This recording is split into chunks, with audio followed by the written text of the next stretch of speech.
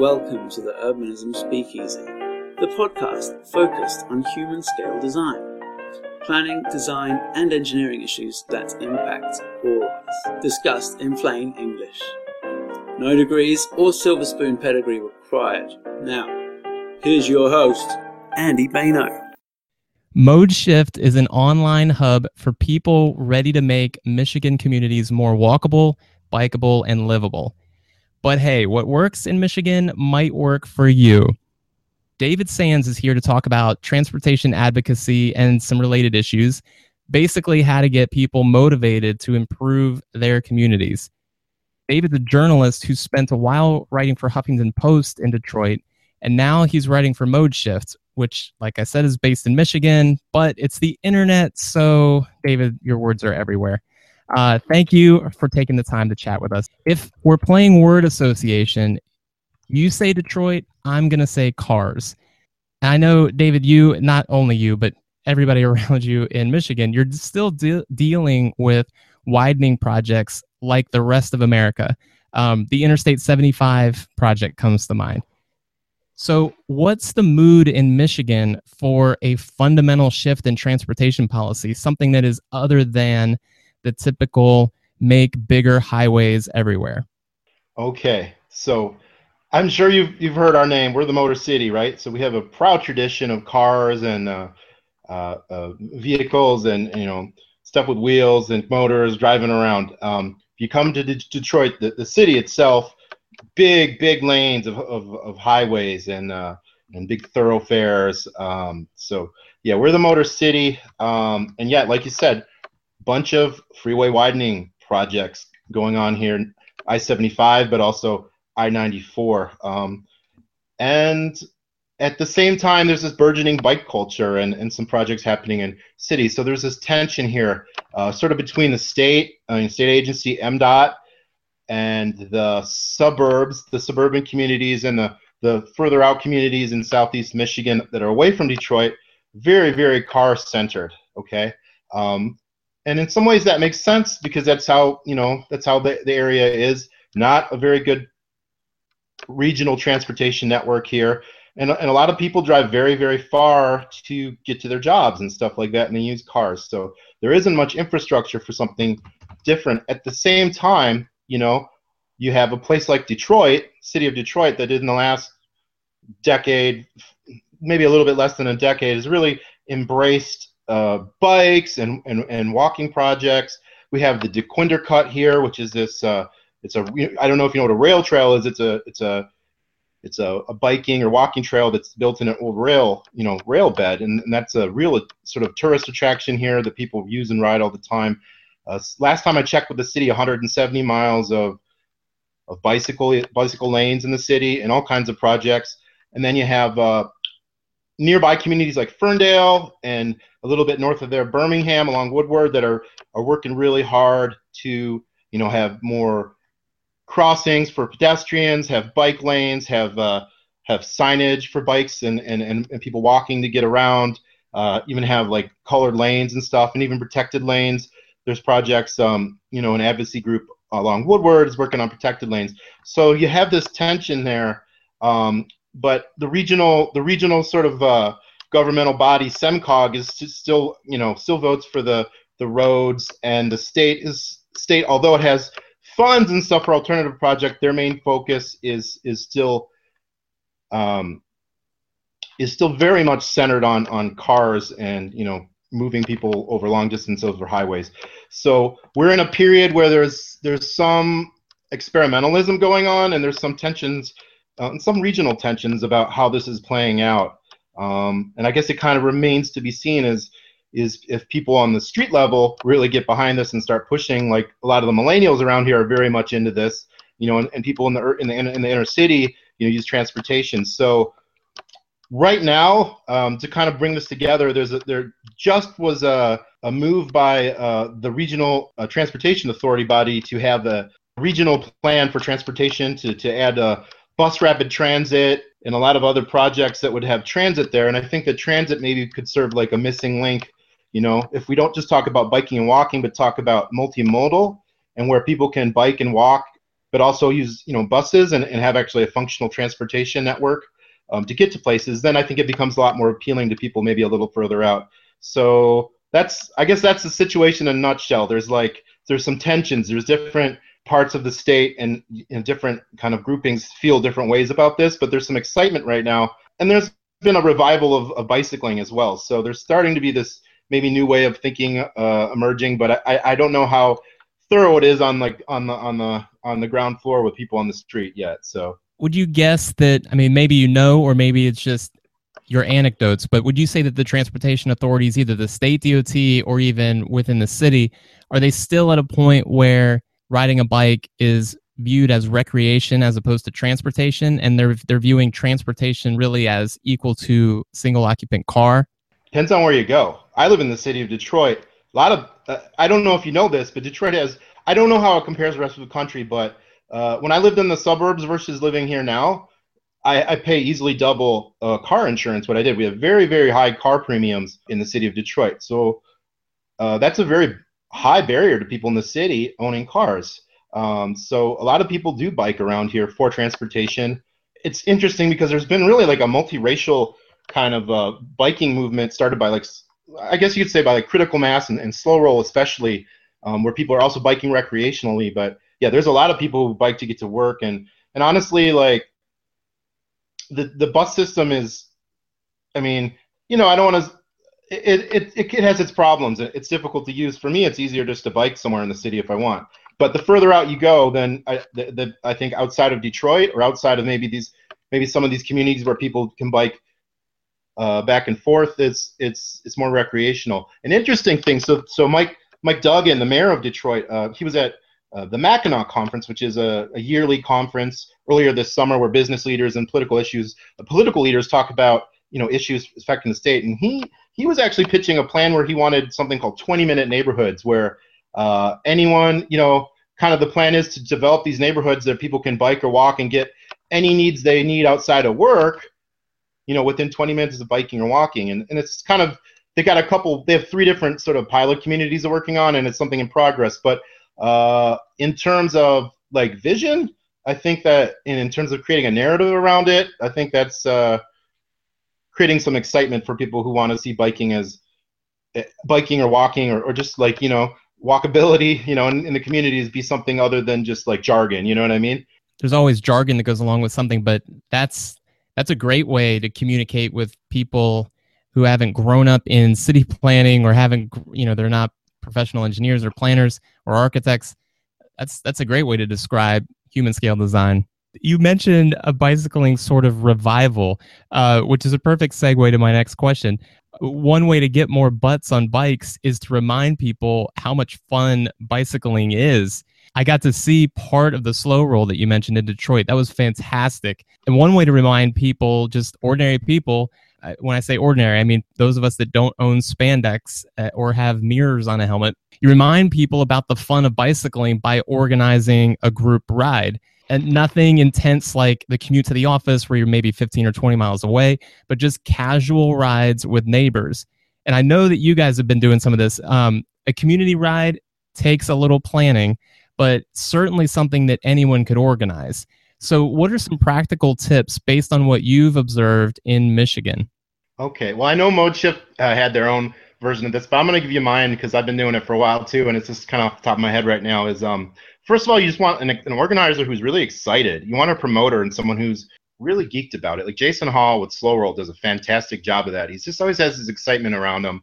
And in Critical Mass, I know that they have people who plan it every month, but there's some people who are excited about it, and I think that's important. And people who are going to, also make sure it happens regularly. Kind of bottom line it so that it happens on a regular basis.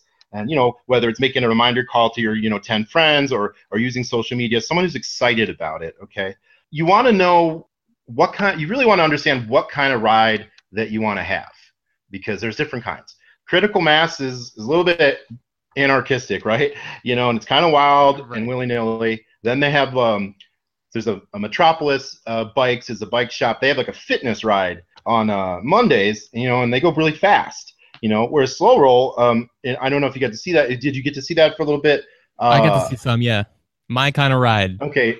all ages, all backgrounds, kids, older folks, very casual pace. You're not going to be breaking a sweat unless it's really hot out, and you're not going to be losing your breath. So you want to know who the ride is for, and that makes a lot of sense, and give people some expectations. You also want to plan the route out, you want to have a plan for the route where you want to go. Now, I know Slow Roll, they coordinate it with the police, whereas Critical Mass, as I said, is pretty much like, see their pants. I think there's just somebody in front, but they know the terrain, that. So you want to have a route. I think safety is important.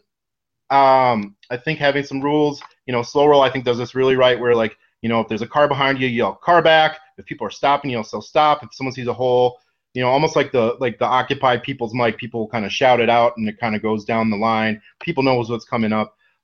They also, like Critical Mass and Slow Roll, they have, Critical Mass calls them corkers, and Slow Roll calls them squad, but they have people, at the stoplights, kind of just making sure the cars aren't running by, or if there is some tension with the cars, that they can kind of diffuse that, you know what I mean? And so people can get across and be safe without, like, cars not knowing what's going on and trying to jam across the intersection or something like that. So a little bit of all those things, and I think it also helps to have somebody with a toolkit around with an air pump and some patches and stuff like that, just because accidents do happen. It's no fun being stranded. You know what I mean? So right. All those kind of things, I think, go to having a good ride and just have a good time. And a lot of times people like to hang out maybe at a bar or at a restaurant afterwards and kind of just hang out after the ride too. And that's, I think, part of the fun of it is just getting to meet people who are into something you're into. So I guess that's my recipe anyway. I like that. I mean, it's generally, I've participated in several of these, and people that are joining in usually are having a great time. But I think your first point is a great one, that the ringleader has to be enthusiastic about this thing. Like, they can't just happen to be a fitness expert who wants to get people on bikes and wants everybody to lose weight. It's got to be somebody, if it's in the Slow Roll example, somebody that wants their neighbors and friends and anybody else to join in that thing and love that thing so much that they're going to keep on it and make it happen. Otherwise, it'll fizzle. Oh, yeah. I mean, you don't want a bunch of gloomy people when you're organizing a party, you know what I mean? And in some ways, it's kind of a party on the road. So, yeah, it makes sense to have someone who's got that sense of, just joy and fun and enthusiasm. I mean, it goes a long way anywhere, but especially in a bike ride where you're going to be going out, and who knows, it may rain, or, you know what I mean? All kinds of things can happen, but just to have people excited. Yeah, that's key. That's absolutely key. The gloomy group ride in cars is DC Metro traffic during rush hour. That's what that is. They have their group ride. Yeah, I think I'm going to be busy that night. You talk about these rides out in streets. I mean, we're not talking about parks. We're talking about open space, asphalt. Transportation experts have all the scientific tools, the engineering know-how to make streets safe and inviting for people, but they don't do it. I mean, you talked about there are a few projects now where you're starting to see some protected bike lanes, which is great, but just broadly speaking, it's not happening very quickly. And usually the experts are claiming that so-called regular people want car-oriented engineering, that bicycle infrastructure is for an obscure fringe. And kind of like your point earlier, people are driving long distances to get to work.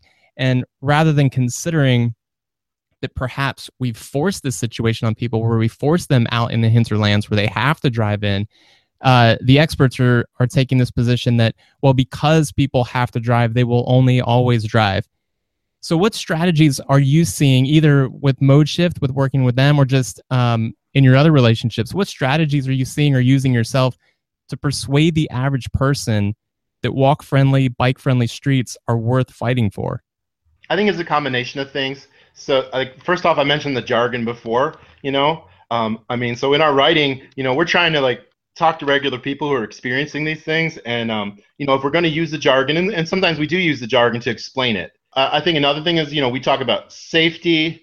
If you have something like a traffic island or something like that. Do you know what a road diet is? Yes, but go ahead and explain it. Okay. Yeah.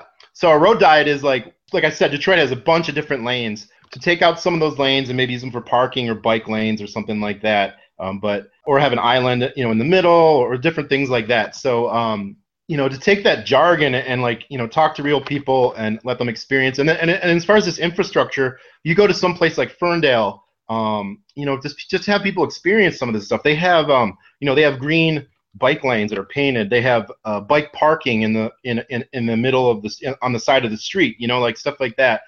I think people actually have to viscerally experience some of this and see it. And maybe if they visit someplace like Detroit and Ferndale and they see this happening, then it becomes a little more real to them. I mean, if some engineer is just talking theoretically about something, honestly, some of this stuff's hard to kind of wrap your head around. But if you see and experience it, that's something. And I think these bike rides or these walking events, get people excited about it, and they all talk about it. Jason Hall was telling me from Slow Roll, he was telling me a while back that a lot of the bike shop owners were seeing a big increase in the number of people buying bikes because everyone wanted to be part of this and at least try it once, and then they're biking around in their neighborhoods, so they get used to it. So all that stuff kind of comes together. There's the open streets events that are starting to happen. There's going to be some in Windsor and Detroit. Happening. There's actually going to be a bike ferry, a test for a bike ferry between Windsor and Detroit, which Windsor's in Canada, during these open, or at least it was been talked about during this open streets event, where they close down the streets and they have kind of like a street party in the street, and it's open to walking and biking. So anything where you can actually have people really experience this stuff firsthand and see what it's like, that's pretty key. And then also, like I said, the multimodal thing, right? BRT, which is bus rapid transit, these high-speed buses that they're going to be putting into Detroit area, that they have special signals that they get priority at the stop signals, and they're spread out more so they go long distances. So part of it's BRT, part of it's just integrating our bus systems easier, so it's easier to travel before them. But I think having a bus system is going to be key, because then it you can put your bikes on the buses, you can get around, you can walk around, but have that kind of go between when you have to go long distances or maybe get to work. Well, then it becomes like this holistic system, and not just like a little cute thing here, a little cute thing there, but it's part of a system and part of a framework for understanding things. Once that happens here, Detroit's really far behind on like in terms of transportation infrastructure. But I think once we have like a more functional transit system, that makes biking and walking appealing, because it's less of a hassle for people. I guess also like that 20-minute neighborhood concept. I spent some time in Spain when I was in college. It was a while back. And, like the neighborhoods really were like that. You could walk wherever you wanted and get your stuff. And, in the town I was in, and the European cities just seem to be more like that. Now, U.S., the cities designed during the 20th century very much were designed for cars, or at least here places like Detroit or L.A., not so much maybe on the East Coast where they have subways and stuff. So I think that if we have some kind of functional public transit system, in our region, then it makes the other stuff a little more easier for people to swallow, as a way of getting around, and not just a once in a while diversion. So I guess that's my thoughts on that. A couple things. So convenience, safety, and then this kind of holistic kind of outlook, I think, are kind of important. I like that you guys are having open streets events, and especially that issue of connecting Windsor and Detroit. I mean, that's always any border crossing is always going to trouble some people. But that when I was there, I thought, man, this would be great if it wasn't such a hassle to get a bicycle from downtown Detroit across the Detroit River over to Windsor. I could see it. I could see the other side, and I knew there was a new bike trail over there, but it just wasn't convenient. But I think you're right. Getting people out to experience something like that, they can walk around or bike around downtown when the streets are open, and they can look around at all this infrastructure and realize, wow, we have so much space that we don't need. All this sea of asphalt through downtown it's already the public right of way. We can use this in a better way. Was there anything else burning on your mind that you want to share? Well, you mentioned the biking across the border. I did a story a while back. Yeah. So the ferry thing is an idea. They're doing a test. They're kind of just testing the waters on that. But there's also talk about maybe having a bike lane on the bridge, the new bridge, the Gordie Howe Bridge that's being built between Windsor and Canada. So that's something people are excited about. And there's a bunch of different organizations, and even like local municipalities and stuff on both sides of the borders that are excited about it. I know Detroit has kind of really gotten behind the biking thing. The Public Works Department and the mayor, they're using it almost as a way to kind of see what's happening in the city. There's all this energy, and we're trying to build this infrastructure, and they're being kind of ambitious about it. And I think in some ways, I think Detroit's in some ways like a cultural center for our region, as dispersed as it is. And I think that people do look to Detroit to see what's happening for the region, and they see a lot of this biking stuff and also walking stuff like the DeQuinder Cut or the River Walk, which I don't know if you got a chance to see that, but I did, yeah. A bunch organizations put a lot of effort into making a very beautiful river walk, so you can go walk along or bike along to see Canada, and that's very attractive, and the DeQuinder Cut's very attractive. So people look at this kind of stuff in Detroit, which is sort of like like I said, a cultural kind of center for the region, and they get excited. And visiting communities like Birmingham or Ferndale, they see this stuff happening, and then they kind of get excited about it, and then maybe they can talk about this stuff with people where they are, and it becomes almost more normal. You know what I mean? So I think that's that's important to have these kind of centers where like people are talking about this stuff and seeing kind of experiments happen to kind of get into the wider culture. And I guess we'll see how it turns out. I don't know. I don't think the day of the car is over at this point, but people are at least thinking about new directions, and some of the stuff we're doing here, I think, is helping them think about it. So, well, I wish you luck with the continued rebellion. Well, I'm just a journalist here. I'm just saying what's going on, but Viva, right? Hey, I won't tell if you're rebelling. You go ahead and put on the mask. I won't tell. Well, David Sands, thanks for your time. That's my day job anyway. Nice. Thanks so much for your time. If people want to connect with you online, what's the best way to find you? I'm on DSands Detroit on Twitter. That's probably the best way. All right, I'll be sure to put that in the show. So, yeah, come tweet out to me and we'll talk.